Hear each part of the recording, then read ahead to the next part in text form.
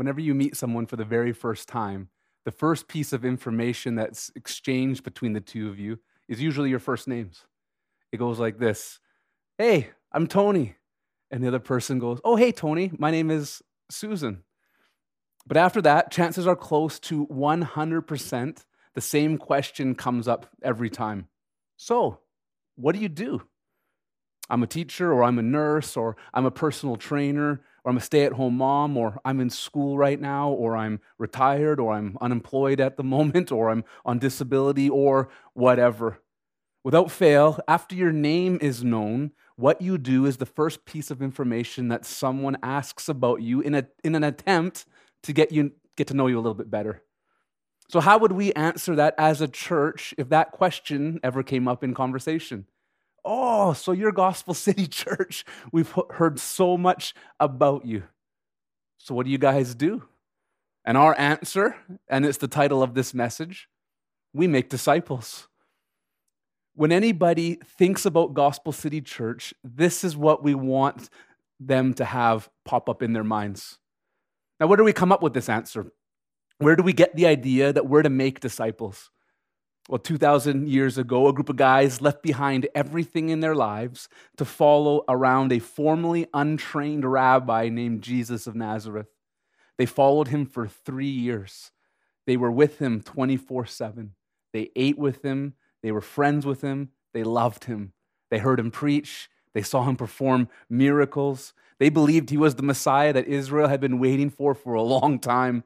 They saw him betrayed into the hands of the religious leaders. They saw him condemned and handed over to Pilate. They saw him crucified. Then they saw him alive 3 days after that he was dead and buried. And 40 days after his resurrection, they saw him ascend into heaven. But before he left to go back to heaven, they had a particular encounter with him at a mountain in Galilee, and part of that conversation is recorded for us in the end of Matthew's gospel. Matthew chapter 28, verses 18 to 20 says this: "And Jesus came and said to them, 'All authority in heaven and on earth has been given to me. Go therefore and make disciples of all nations, baptizing them in the name of the Father and of the Son and of the Holy Spirit, teaching them to observe all that I've commanded you. And behold, I am with you always to the end of the age.'" Jesus told them to go and make disciples. We call this the Great Commission. It's not called the Great Suggestion. If there was ever a book of things that Jesus never said, this could be an entry in that book. Listen to this. Imagine Jesus saying this, which he never did. "Hey guys, I know you're all really pretty busy right now. You have fish to catch and families to raise.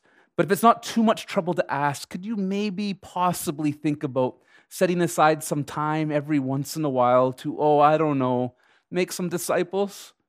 But don't worry if you're too busy and you can't do it. I totally get it. It's just an idea that I'm throwing out there." He never said that. What Jesus actually said: "All authority in heaven and on earth has been given to me. Go, therefore, and make disciples." Jesus not only gave this commission to his disciples back then, Jesus gives the same commission to every single one of us who follow him today. All of us, not just pastors, not just the real spiritual Christians, whatever that means. Every Christian is called to make disciples. So what is a disciple? Well, here's a definition of a disciple from the dictionary. A disciple is a follower or student of a teacher, leader, or philosopher. So from this definition, we can see that the word disciple is not an exclusively Christian term. Using this definition, anyone could be a disciple of any other person. A person could be a disciple of Buddha. A person could be a disciple of a football coach. A person could be a disciple of a college professor. A person could be a disciple of an author or of an inventor or of a CEO of a Fortune 500 company. But when we're talking about the Great Commission, is Jesus calling us to make just any kind of random disciples of random people? Or is he commissioning us to make a certain kind of disciple? Jesus is calling us to make disciples of him. Jesus is calling us to make personal followers of him. Jesus is calling us to make people who are born again by the power of the Holy Spirit, people who leave everything to follow Jesus, people who love Jesus more than anything else in their lives. Jesus is calling us to make Christians. Here's the first fill-in on your outline. A disciple of Jesus is called a Christian. A disciple of Jesus is called a Christian. And just so we're clear, this is what Jesus is calling us to do in the Great Commission when he says, go and make disciples. He's saying, go make Christians. Let's be clear about something else. This is a humanly impossible task to do. It's humanly impossible to make someone else love Jesus in a way that they would give up everything in their life to follow him and love him more than anything else. That's humanly impossible. If we could change people this way on our own, in our strength, don't you think we'd be doing it all over the place, all of the time? I know that I would. If I had the power in myself to turn people into Christians, I'd just go around zapping everyone. I'd be like Oprah when she used to give cars away for free on her TV show. A car for you, a car for you, a car for you. I'd be like, salvation for you, salvation for you, salvation for you. All my extended family would be Christians if it was humanly possible to do. All my neighbors would be Christians too. Everyone in this city would be Christians if we could just make it happen according to our own abilities. But we can't.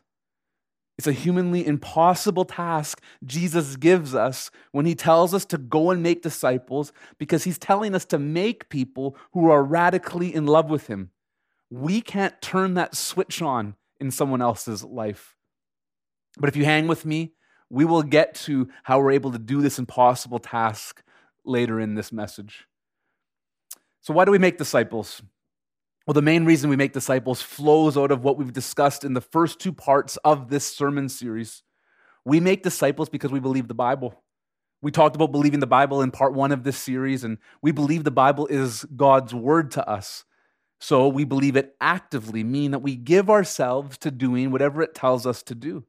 And we've just seen in Matthew 28, verses 18 to 20, that Jesus tells us to make disciples. So we make disciples. That's how simple it is for us. The Bible says to do it, so we do it. Again, it's not called the Great Suggestion. It's called the Great Commission. And we make disciples because we love Jesus. We looked at this last week. We love Jesus. He is the loveliest thing that anyone can love. We love him more than anything. And do you know what we will do if we love him? We will obey him. Jesus says this in John chapter 14, verse 15. If you love me, Jesus says, you will keep my commandments. Jesus is saying that if we value him above anything in our life, then we will also value his will above our own. We will want to do whatever he wants us to do because we love what he wants more than what we want. And Jesus wants us to make disciples. So this is what we're going to do. We make disciples also because we love people. Love wants what's best for the other person, no matter the cost. I saw a touching story on social media this week where a dad worked 3 part-time jobs so that he could afford to buy his 8th grade daughter the dress that she wanted for her 8th grade party that she was going to at school. He made that sacrifice to make her happy. He did it because he loved her, and it was really touching. But as Christians, we don't love people by giving them material things. We spend our lives so that we can love people by giving them Jesus. We do whatever it takes to give another person the opportunity to enter into a relationship with Jesus, to have their sins forgiven, to be filled with the Holy Spirit, and to have the gift of eternal life. What better gift could you give to someone than the gift of knowing Jesus? What better display of love could we show another person other than that? We want people to become Christians because that's the single best thing that can happen in anyone's life. So there are at least 3 reasons that we make disciples here at Gospel City Church: because we love the Bible, because we love Jesus, and because we love people. Well, how do we do it? How do we go about the business of making disciples? Well, let's learn how we can make disciples by walking through the Great Commission, which again is found in Matthew chapter 28, verses 18 to 20. Let me read it one more time. And Jesus came and said to them, all authority in heaven and on earth has been given to me. Go therefore and make disciples of all nations, baptizing them in the name of the Father and of the Son and of the Holy Spirit, teaching them to observe all that I've commanded you. And behold, I'm with you always to the end of the age. After Jesus establishes that all authority has been given to him, he says the first thing that we need to do when it comes to making disciples is go. He says, go. Jesus is sending us to accomplish this task. Go is an action word. It's not a sit around and think about it kind of word.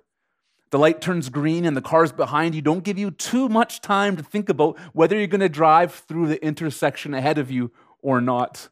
Their honking horns remind you that green means go. And we are told to go make disciples. But I know there are some very real concerns and questions that come up when we hear a command like this from Jesus to go and make disciples. One of the main questions is this: who has the time in this day and age to make disciples? The last time I checked, in our days, we still only have 24 hours in each of them. And our lives fill all of those 24 hours up pretty quick, don't they? Our days are filled with full-time work or part-time work or full-time school or part-time school, or sometimes there's a combination of both work and school. There are relationships that need time and attention and energy. There's marriages and kids and extended family stuff and friendships. There are health issues to address. There are errands that need to be done every week. There's laundry, there's dishes, there's groceries, there's cleaning. There are church services to attend on the weekend. And in between all that, we need to find time to eat, bathe, go to the washroom, and sleep every once in a while. And you're telling me that I need to find time to go make disciples on top of all of that. How is that even possible? Well, here's part of the solution. We need to understand what go means in Matthew chapter 28. Some Bible scholars say a more accurate rendition of Jesus' command to go and make disciples of all nations is, as you go, make disciples of all nations. Wherever we go as God's people, we are to be making disciples. And here's your next fill-in on your outline. Go means as you are going. Go means as you are going in the context of the Great Commission. Now, this changes the equation. What if I told you that you don't need to carve out extra hours in your day in order to make disciples, but all you need to do is use the hours that you're already using? As you are going about doing the things you're already doing, you can make disciples. We shouldn't try to compartmentalize our disciple-making efforts into blocks of time that need to be fit into our already busy schedules. If I get off work at 5 o'clock and drive home and eat dinner, then from 6:30 till 9 p.m., I have time blocked off to make disciples. I don't think it should be like that necessarily. What if you began to think of yourself as a disciple maker, like it was at the core of your identity? And if that was the case, then you would be a disciple maker everywhere you go. Whatever you are doing, wherever you are, there you are, a disciple maker. You can make disciples while you're at work. You can make disciples while you're at school. You can make disciples at home. You can make disciples as you drive. You can make disciples at church. You can make disciples when you're hanging at the beach with friends. Do you get the picture? Waking up to this realization is a big step to walking in the calling that Jesus has on your life to make disciples. You can make disciples as you are going about doing some of the things that you're already doing. Here are some examples. You have to buy groceries. Maybe you can invite someone with you to do that one day, and a discipleship relationship can happen while you're at the store. You have to eat lunch at work. Maybe you can invite a coworker to eat lunch with you. An opportunity for discipleship can happen there. You have to have dinner each night. Hopefully you do. You can invite someone over, a neighbor or a friend, to do that with you. You go to church each week. You can invite someone to come with you. You may have kids and a busy life that doesn't allow you to get out much. You can invite a friend over to your place and hang out with you while you're doing some of the chores around the house. And the house doesn't even have to be clean. They can see you as you normally live for the majority of your time. They don't need to see the pristine, clean house that we usually spend an hour or two to get ready before company comes over. And by the way, the houses that are super clean like that are usually only clean for about 1% of the time during the week. My wife would kill me if I do this, but to make a point, I was tempted to take a picture of what our bathroom usually looks like during the week, because when people come over, it looks immaculate. But in between visitations, it just looks like a bomb went off. I'll pay for that one later. When you begin to look at your calling as a disciple maker, and you look at your current life rhythms, and you begin to see opportunities to bring other people into some of these things with you, then a whole new world of disciple-making possibilities opens up to you. Now, introverts are freaking out at this point. You don't have to include someone every time you do a simple task. I'm just highlighting the fact that you can include some people some of the time. I'm highlighting the fact that the opportunity to make disciples is not out of anyone's reach. I hope this begins to open up our understanding of what Jesus means when he says, go and make disciples. This brings us to the next and really the central phrase in the Great Commission, make disciples. Here's your next fill-in. The act of making disciples is an every Christian calling. The act of making disciples is an every Christian calling. This is not just for elders of the church or for a select few Christians in the congregation. If you are a disciple of Jesus, if you are a Christian, then you have been personally commissioned by the Lord Jesus to make disciples. Brings the next fill-in. The act of making disciples is a lifetime calling. The act of making disciples is a lifetime calling. You or I will never graduate from the job of making disciples. You should never hear these words come out of a Christian's mouth. You know what? That was a good run. Now I'm retired from making disciples. That should never come out of a Christian's mouth. There's no retirement in the Christian life from obeying Jesus. You and I will be done making disciples when we've entered into eternal glory. Now, the act of making disciples is a two-part process. Here's your next fill-in. Part one of making disciples requires engaging the pre-Christian. Part one of making disciples requires engaging the pre-Christian. When Jesus says, go make disciples, he is telling us to go to people who aren't already Christians and lead them into becoming Christians. Well, how do we do that? Well, simply put, we share the gospel with them. The gospel is the power that can turn a person from not loving Jesus into a person that loves Jesus more than anything in their life. Romans 1:16 says, "For I am not ashamed of the gospel, for it is the power of God for salvation to everyone who believes, to the Jew first and also to the Greek." Later in Romans, Paul says this in chapter 10, verses 13 to 17. "For everyone who calls on the name of the Lord will be saved. How then will they call on him in whom they have not believed? And how are they to believe in him of whom they have never heard? And how are they to hear without someone preaching? And how are they to preach unless they are sent? As it is written, how beautiful are the feet of those who preach the good news. But they have not all obeyed the gospel, for Isaiah says, 'Lord, who has believed what he has heard from us?' So faith comes from hearing, and hearing through the word of Christ." The gospel is the powerful message of the good news of the life and the death and the resurrection of Jesus Christ. People can get saved when they hear the gospel. This is the message that we believed when we became a Christian, and this is the same message that we share with others so that they might hear it and believe it and become Christians too. Every conversation that you have with every person who isn't a Christian doesn't have to have the gospel forced into it in an awkward way. Like if you can picture me driving away from a drive-through window, and I got my food, I'm paid, I'm on my way, and then I realize it hit me. Oh my goodness, I didn't share the gospel with the person who served my fast food meal. Then I don't have to roll down the window, and as I'm driving away, scream out, Jesus loves you so much that he died on the cross for your sins, and he buried and he was rose on the third day, and turn from your sins and trust in him and you'll be saved. I don't have to do that as I'm driving. I don't have to force it in to every single conversation. It might come out weird sometime when we share the gospel, to be sure, but I don't think it has to be weird every single time.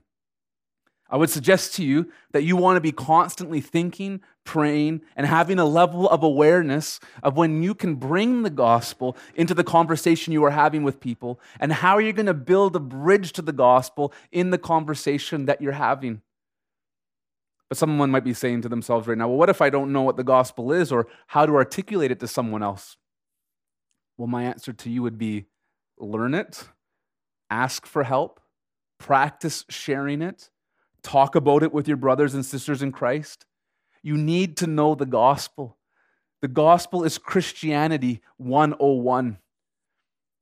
There's a story when I became a Christian and started walking with Jesus about 20 years ago. When I came to follow Jesus, I just loved him so much. And I had the evidence of him living in my life because my life was changing. But for the first few years of walking with Jesus, I didn't know how to articulate the gospel. And let me tell you how I came to that realization. I was telling everyone about Jesus because I wanted them to become a Christian like I was. I wanted them to have what I had in my life, in this new life with Jesus.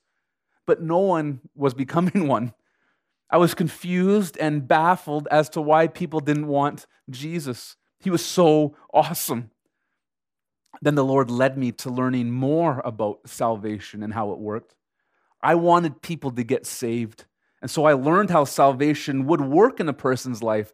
I was brought to Romans 1:16, where we learned that the gospel is the power of salvation to everyone who believes. The gospel? What's that? That eventually led me to 1 Corinthians 15, where we learned there that the gospel is the good news message of the sinless life of Jesus, his substitutionary death on the cross for our sins, and his victorious conquering of death when he resurrected from it on the third day. This is the message that God uses to save people. Early on, I wasn't sharing the gospel with people because I didn't know what the gospel was. I was just telling everyone how awesome Jesus was in a really general way.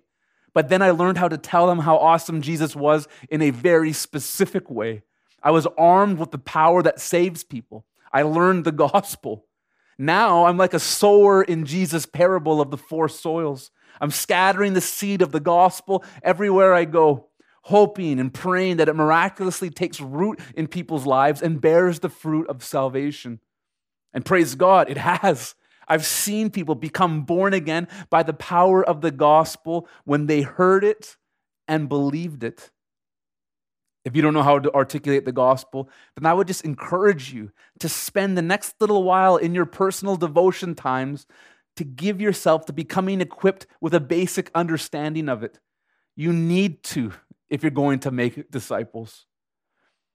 Well, you might say, what if I know the gospel, but I'm scared to share the gospel with someone? Well, everyone is scared in some way from time to time, if we're honest. But we have to overcome this. Because what's the alternative? Never telling someone you love how they can be saved? Because you're scared of making the environment that you're in less enjoyable and more awkward? Share openly with God and with others in the church why you're scared to share the gospel. And then ask God for the boldness to share it anyway. We have the only way a person can be saved. We can't stay silent no matter what the cost, no matter how scary it may be.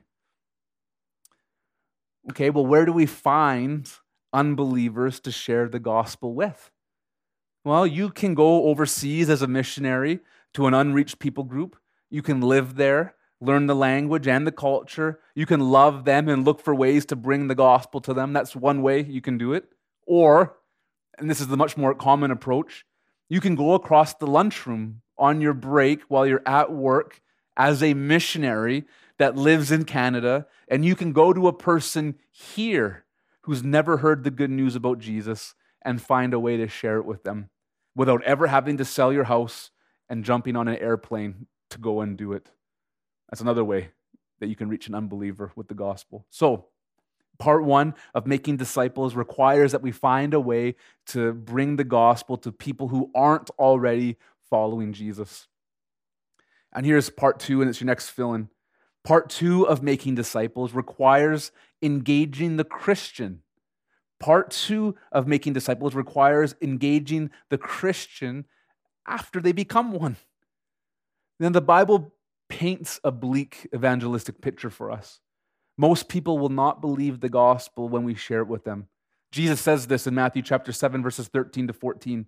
He says, "Enter by the narrow gate, for the gate is wide and the way is easy that leads to destruction, and those who enter by it are many. For the gate is narrow and the way is hard that leads to life, and those who find it are few." Jesus says, many will reject the gospel and choose to continue to go through the wide gate and down the easy way that leads to destruction. But Jesus also says that some will enter the narrow gate and go down the hard way that leads to life. Praise God. Some people will believe the gospel when you share it with them. And when they do, the disciple-making process isn't over. In a sense, it's just beginning. When a person becomes a Christian, they are a brand new babe in Christ. They need to be loved, nurtured, encouraged, taught the truth of Christ. And that's our job as Christians, to help other disciples mature in their faith. Again, not just the pastor's job, but every Christian's responsibility. Well, how do we know when a person becomes a Christian? Is there a way to identify someone who has believed the gospel and turned their life over to Christ? Yes, because that person gets baptized.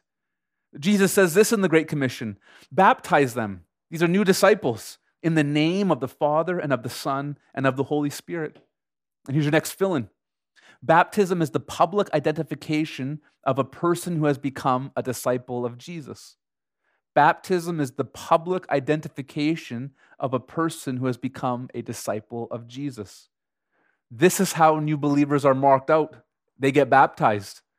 This is really important in the discipleship process for a couple reasons. One, a new believer gets baptized simply because Jesus tells them to. They get baptized in obedience to Jesus. Because if you remember, if we love him, we will give ourselves to obeying him. And he tells us the first thing we need to do as Christians is to get baptized. Two, baptism notifies the church that we need to now engage this person as a Christian. You remember the two parts to disciple making? Part one, engage the pre-Christian. Part two, engage the Christian. Baptism says to everyone, this one here is a new Christian. We don't need to preach to this person anymore their need to be saved and how to get saved. They are saved. Now we need to teach them how to be a Christian, how to follow Jesus. We shouldn't try to save someone who is already saved. And on the other hand, we shouldn't try to call someone to live like a Christian if they aren't a Christian.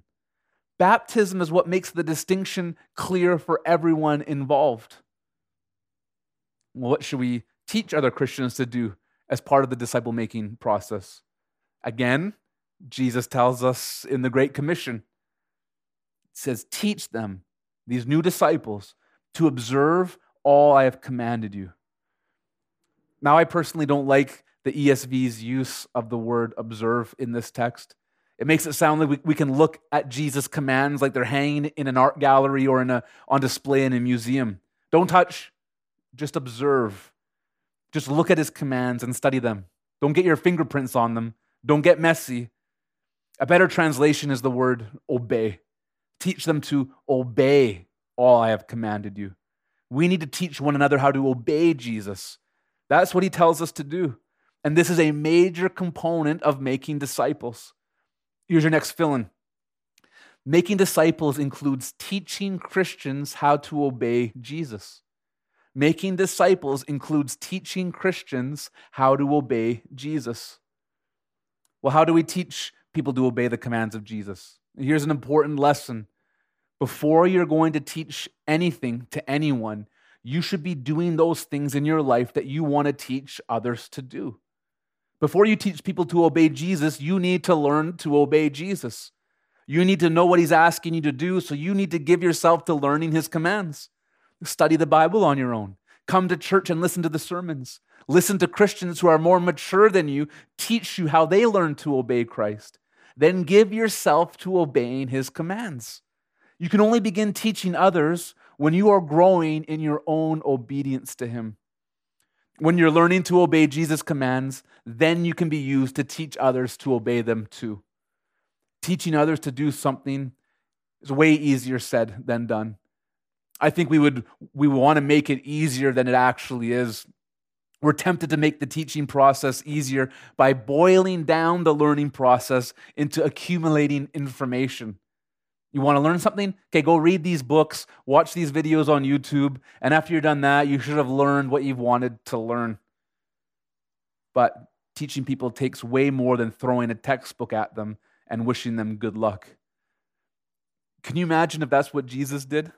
Can you imagine if after he called his 12 disciples to follow him, he gathered them together for a meeting and then gave each of them their own personal scroll with the Bible on it and their own personal handwritten note of instructions from him and said, okay, now guys, you have what you need, study it, and then do what you learn.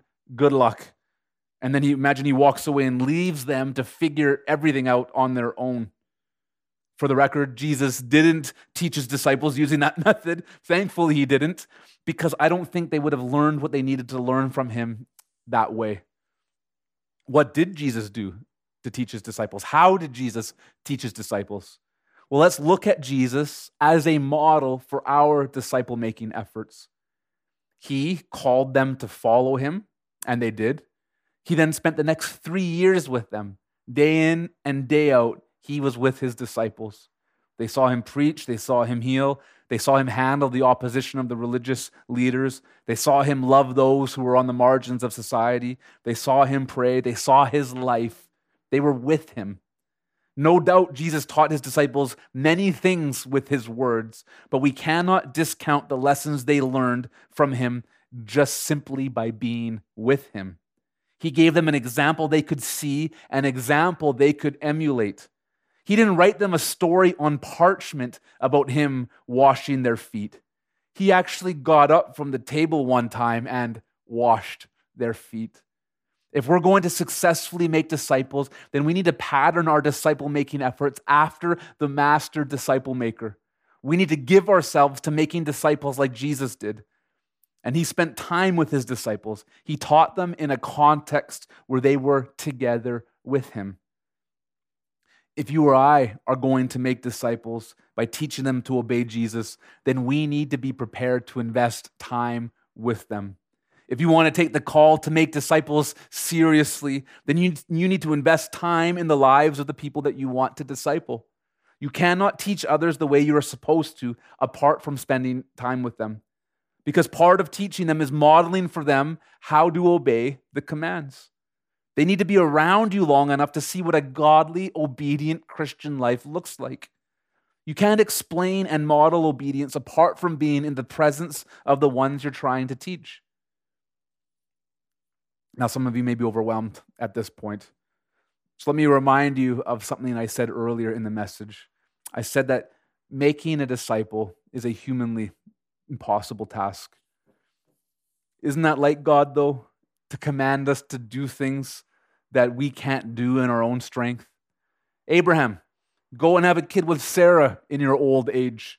Moses, go and deliver my people from Egypt. Joshua, go and take the city of Jericho by walking around its walls a few times and shouting into the air. Gideon, go win the battle with only 300 men. Mary, go have a baby while you're still a virgin. Peter, go walk on the water. Disciples, go and make disciples. God calls his people to do impossible things. And when he does, he always supplies what we need in order to get the job done. God gave everyone what they needed to obey him in each of the examples I just gave you. And God gives us what we need in order to make disciples. Look at the last line in the Great Commission, and we'll see a very precious promise for us. Jesus says, And behold, I am with you always to the end of the age. Jesus tells his disciples back then, and he's telling us today, I am with you. Jesus is with us. That's the ultimate game changer. Jesus is the one who makes impossible things possible. Without Jesus, we are always bringing a knife to a gunfight, whatever battle we're facing. Without Jesus, we are always undersupplied. But with Jesus, what can we do if Jesus is with us? What does the Apostle Paul say in Philippians chapter 4, verse 13? I can do all things through him who strengthens me. I can do all things through Christ who strengthens me. Making disciples is an impossible task without Jesus. But here's your next fill-in. Making disciples is possible only because Jesus is with us. Making disciples is possible only because Jesus is with us. Here are some of the things we have at our disposal to make disciples since we have Jesus. We've been given the power of the Holy Spirit. We've been given a new heart, one that loves the things that Jesus loves, one that wants to obey everything that Jesus has commanded us, one that understands and wants to make disciples. We've been given spiritual gifts. We've been given the church. We've been given each of the opportunities that we have in our life. We've been given the power of the gospel. We've been given the ongoing work of Jesus of drawing all men unto himself. We have Jesus, who is the one who saves people. We have Jesus, who is the one who sanctifies them by changing them from the inside out. He gives those who we are discipling hearts that want to learn and obey his commands. We cannot make disciples if we don't have those things. But we do have those things because we have Jesus. Let's begin to bring all of this home. How are we going to make disciples at Gospel City Church? Well, number one, focus on your own personal relationship with Jesus. Abide in him. Jesus says these words in John chapter 15, verse 4-5. He says, abide in me and I in you. As the branch cannot bear fruit by itself unless it abides in the vine, neither can you unless you abide in me. I am the vine, you are the branches. Whoever abides in me and I in him, he it is that bears much fruit. Apart from me, you can do nothing. Everything that you do for Jesus will flow out of the love relationship that you have with him. So spend personal time with Jesus every day, and he will lead you in your disciple-making journey. So that's number one, focus on your own personal relationship with Jesus. 2, focus on the unbelievers that God has placed in your life. Pray for the people in your life who do not know Christ. Pray that he saves them. Pray that he uses you to do it. Look for ways to build relational bridges with the people in your life who do not know him. Look for opportunities to serve them. Look for opportunities to share the gospel with them. So that's 2, focus on the unbelievers God has placed in your life. And 3, focus on the believers God has placed in your life. God has supplied you with people who need to be discipled. Most of these relationships can be found in the church you're already a part of. Whether you call Gospel City Church home or you're a part of another local church, the local church is where you will find the believers God has placed in your life to disciple and be discipled by. Here are some of the rhythms that we have in the life of Gospel City Church that are conducive to making disciples. Our weekly church services on Sunday night, we come to be taught the Word of God together. We come to praise God together. We come to serve together. We come to give together. We come to take communion together. We come to share testimonies together. Make no mistake about it, regular attendance and participation in the weekly church service is a vital part to mature you in your faith as a disciple of Jesus. We also have our home groups, which are starting back up on Wednesdays in the fall. Home group is an opportunity for you to make disciples. Remember, Jesus spent time with his disciples, and that's what's at the heart of our home group time.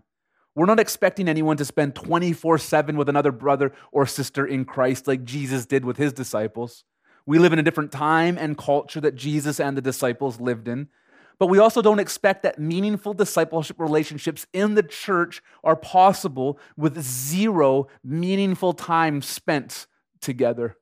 So we ask all those who call Gospel City Church home to make every effort to set aside Wednesdays just to be with their brothers or sisters in Christ, to share our lives together, to open the Word together, to pray together, to learn, model, and teach obedience to Jesus together. This time is specifically set aside so that discipleship can take place as a part of our regular rhythm as a church family. In the midst of all the busyness, we need to prioritize a time like this. And one more thing, here's something new for Gospel City starting Monday nights in the fall. Members of Gospel City Church will be able to enroll in a year-long discipleship training called Pipeline that's designed to equip disciples to live out the Great Commission. The Pipeline Level 1 training is designed to develop disciples who demonstrate a desire to grow and mature in Christ. This training will help develop a strong foundation in spiritual and missional discipleship principles. Here are the 7 competencies that we will grow in throughout the year: spiritual formation, Bible fluency, spiritual design, evangelism, relationships, understanding church, and leadership. There's about 3 hours of homework each week that includes Bible reading, scripture memorization, watching sermons, reading articles, questions to answer, short essays to write, and tasks to do. You'll spend time doing this work on your own if you participate in this. But then we gather together once a week to go through what we've learned, processing it and discussing it together. This will be starting in September and runs for 7 months through the calendar year, taking breaks over December and March and the summer, which line up with the same breaks we take for home group. We've done this training for 2 years now when part of us were still God Rock. And I can tell you, everyone who goes through it comes out more equipped and prepared to love and serve Jesus and make disciples in their life. Fruit has come out of this time together, and I am excited to take the next group of people through it as a part of our disciple-making endeavors here at Gospel City Church. There'll be more info as we get closer to September. So, we've taken 3 weeks to answer the question, who is Gospel City Church? We believe the Bible, we love Jesus and people, and we make disciples. This is who we are. And I pray that we can experience the reality of each of these in radical ways as we continue to give all of our life in sweet surrender to our King and our God, Jesus Christ. Will you pray with me? Lord, that is our prayer. Lord, we don't want to be a church that just talks about the things of the Bible. Lord, we want to experience everything that you've called us to experience as your church, as the body of Christ, as your people, as your children filled with your Spirit. We want everything that you're calling us to do to be a reality in our lives, because your way is the best way. Your way is where life and fulfillment and power and meaning is found, Lord. So we pray that as a church, make us that. Make us an obedient church. Make us a holy church. Make us a church marked by your power. Make us a church, Lord, that's marked by your love. Do things in us, Lord, that we cannot conjure up on our own. We need your Spirit to empower us. And Lord, that is our heart's cry. Make us a biblical church. Do that, Lord, for your glory. Do that for our satisfaction and our joy, but do that for the good of the city that you've called us to reach and the good of the nation and the world that you've called us to reach. Use Gospel City Church, Lord, to reach and impact people for your name and for your kingdom. We pray all of these things, Jesus, in your amazing name. Amen. Hey, thanks for being with us for this study. Before you go, I want to share just a few quick things with you. If you've never given your life to Jesus, then you need to go to gospelcity.ca/gospel right now. You'll find a short video where we share the best news you'll ever hear in your life. It's more important than whatever else you're doing, so go to gospelcity.ca/gospel right now to learn more about Jesus. If God has blessed you through this message, we'd love to hear about it. Email us at info@gospelcity.ca and let us know how God has impacted your life through His Word. If you'd like to support the teaching ministry of Gospel City through financial giving, you can do so by going to gospelcity.ca/give. And finally, I want to invite you to follow us on Facebook, Instagram, and Twitter for updates and encouragements throughout the week. And you can find all those links in the top right corner of our website.